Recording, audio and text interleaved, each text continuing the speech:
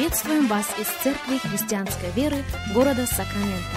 Мы молимся о том, чтобы последующие 15 минут послужили вашему назиданию и духовному утверждению. Присоединяйтесь к нашему эфиру, как пастор Сергей Головей предлагает вашему вниманию передачу «Настоящая истина».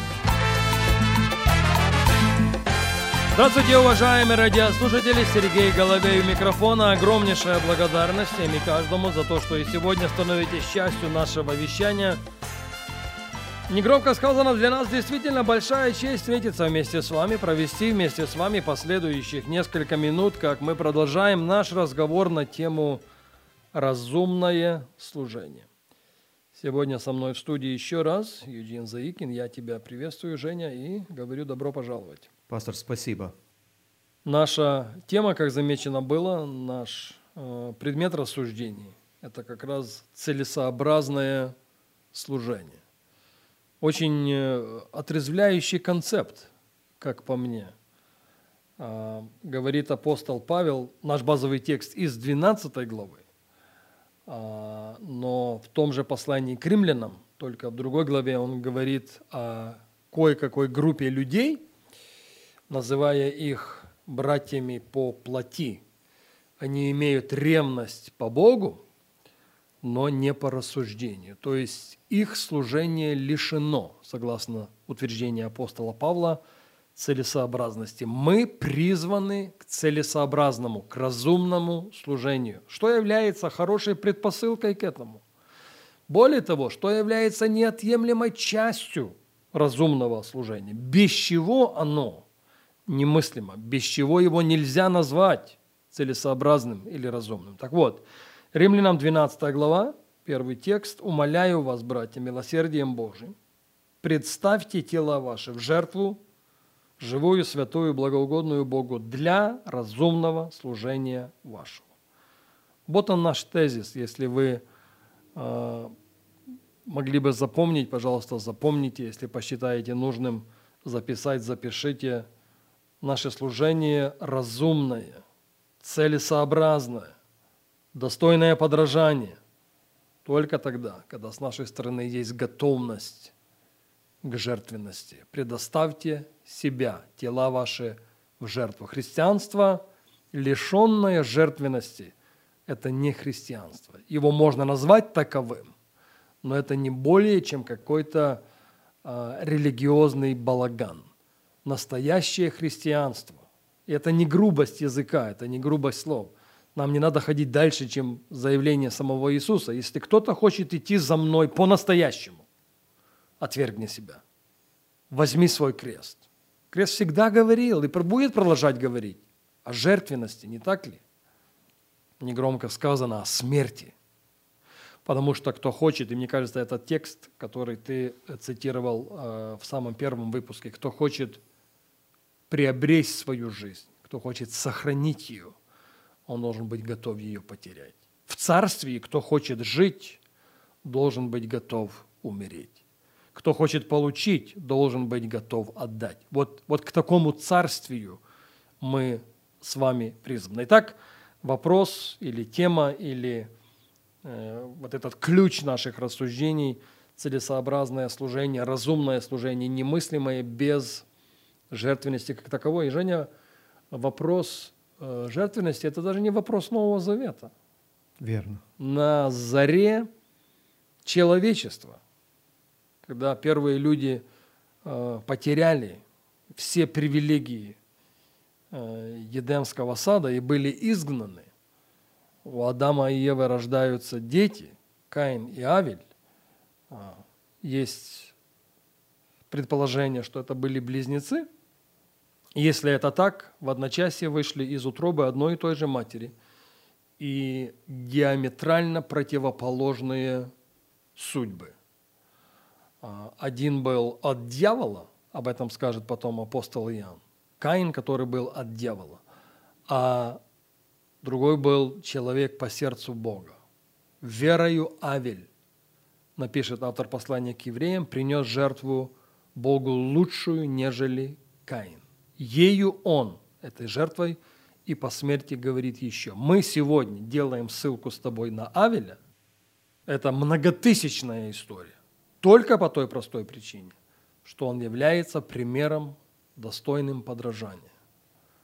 Прежде чем он принес жертву, что-то в его сердце очень сильно понравилось Богу. Ибо написано, Господь презрел на Авеля и на дар его.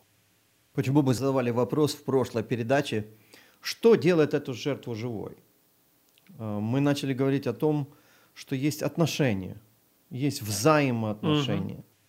Я хочу прочитать стих из книги Откровения, с 3 главы, где Господь обращается к Ладикийской церкви. Он говорит, так говорит Аминь, свидетель верный и истинный, начало создания Божия. Знаю твои дела, ты не холоден и не горяч. О, если бы ты был холоден или горяч, но так как ты тепл, а не горяч, и не холоден, то извергну тебя из уст моих. Он говорит дальше, ибо ты говоришь, я богат, разбогател, ни в чем не имея нужды, а не зная, что несчастен, жалок, нищ, слеп и наг. Когда мы анализируем, что делает жертву живой, во-первых, мы подумали о взаимоотношении. Во взаимоотношении есть отношения. Мы находим, что в Ладикийской церкви есть человек, у которого финансово все нормально. Даже очень хорошо. Он чувствует себя уверенно, он не имеет ни в чем нужды.